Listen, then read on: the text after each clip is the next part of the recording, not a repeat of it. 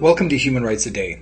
My name is Stephen Hammond, and I'm reading from my book, Steps in the Rights Direction, 365 Human Rights Celebrations and Tragedies that Inspired Canada and the World, which can be found on my website, stephenhammond.ca. On January 27, 1959, the Supreme Court ruled against Premier Duplessis for punishing Jehovah's Witness. Years ago, many people regarded the Witnesses of Jehovah as a radical Christian sect, especially in Quebec, where they were very critical of the Roman Catholic Church. During World War II, Quebecers banned Jehovah's Witnesses as an organization and imprisoned witnesses practicing their beliefs.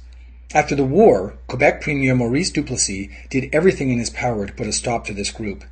In 1945, provincial authorities carried out large-scale arrests of young witness men and women as they broke local bylaws by handing out their magazines. Montreal restaurateur Frank Roncarelli gave legal assurances for each arrest, and by November 12, 1946, he had posted about 380 sureties.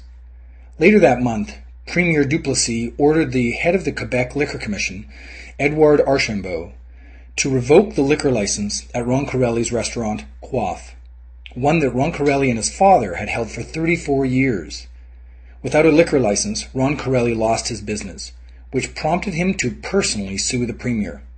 He not only won more than $8,000 in damages, but on January 27, 1959, the Supreme Court of Canada upheld that decision and upped the award by $25,000.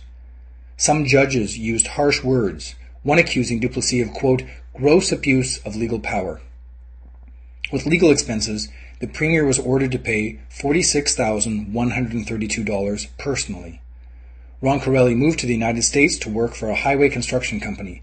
He died on September 26, 1981 in Connecticut. That was January 27, 1959.